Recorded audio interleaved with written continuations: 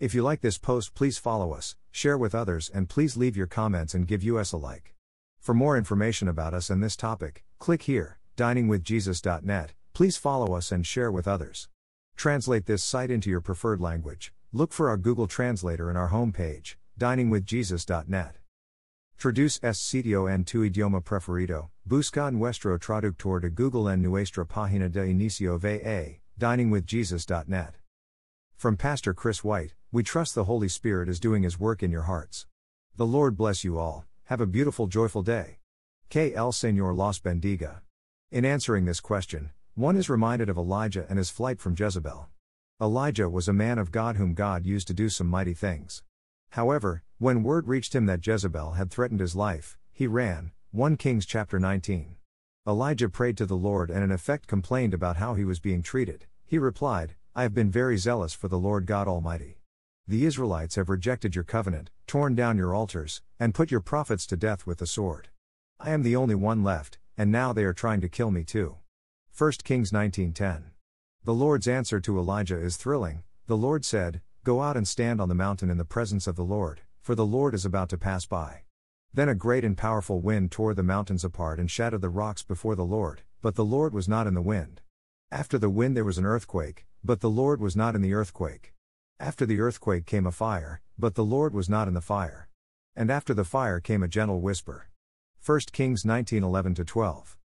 We see in this passage of Scripture that what Elijah thought was not true.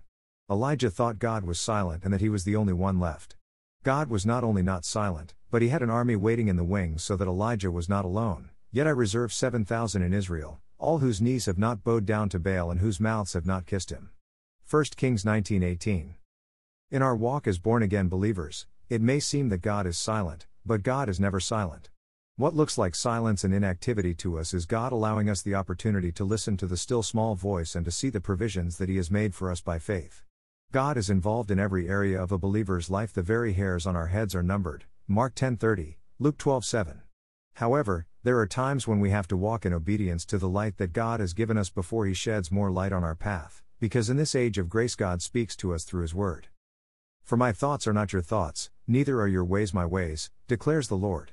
As the heavens are higher than the earth, so are my ways higher than your ways and my thoughts than your thoughts. As the rain and the snow come down from heaven, and do not return to it without watering the earth and making it bud and flourish, so that it yields seed for the sower and bread for the eater, so is my word that goes out from my mouth. It will not return to me empty, but will accomplish what I desire and achieve the purpose for which I sent it. Isaiah 55:8-11. Therefore, when God seems silent to us as born-again believers, it may mean that we have stopped listening to His voice, we have allowed the cares of this world to plug our spiritual ears, or we have neglected His word. God does not speak to us today in signs, wonders, fire or wind. His Spirit speaks to us through the Word, and in that Word we have the words of life. Thank you to Got Questions Ministries. Copyright 2002 to 2019 Got Questions Ministries. All rights reserved.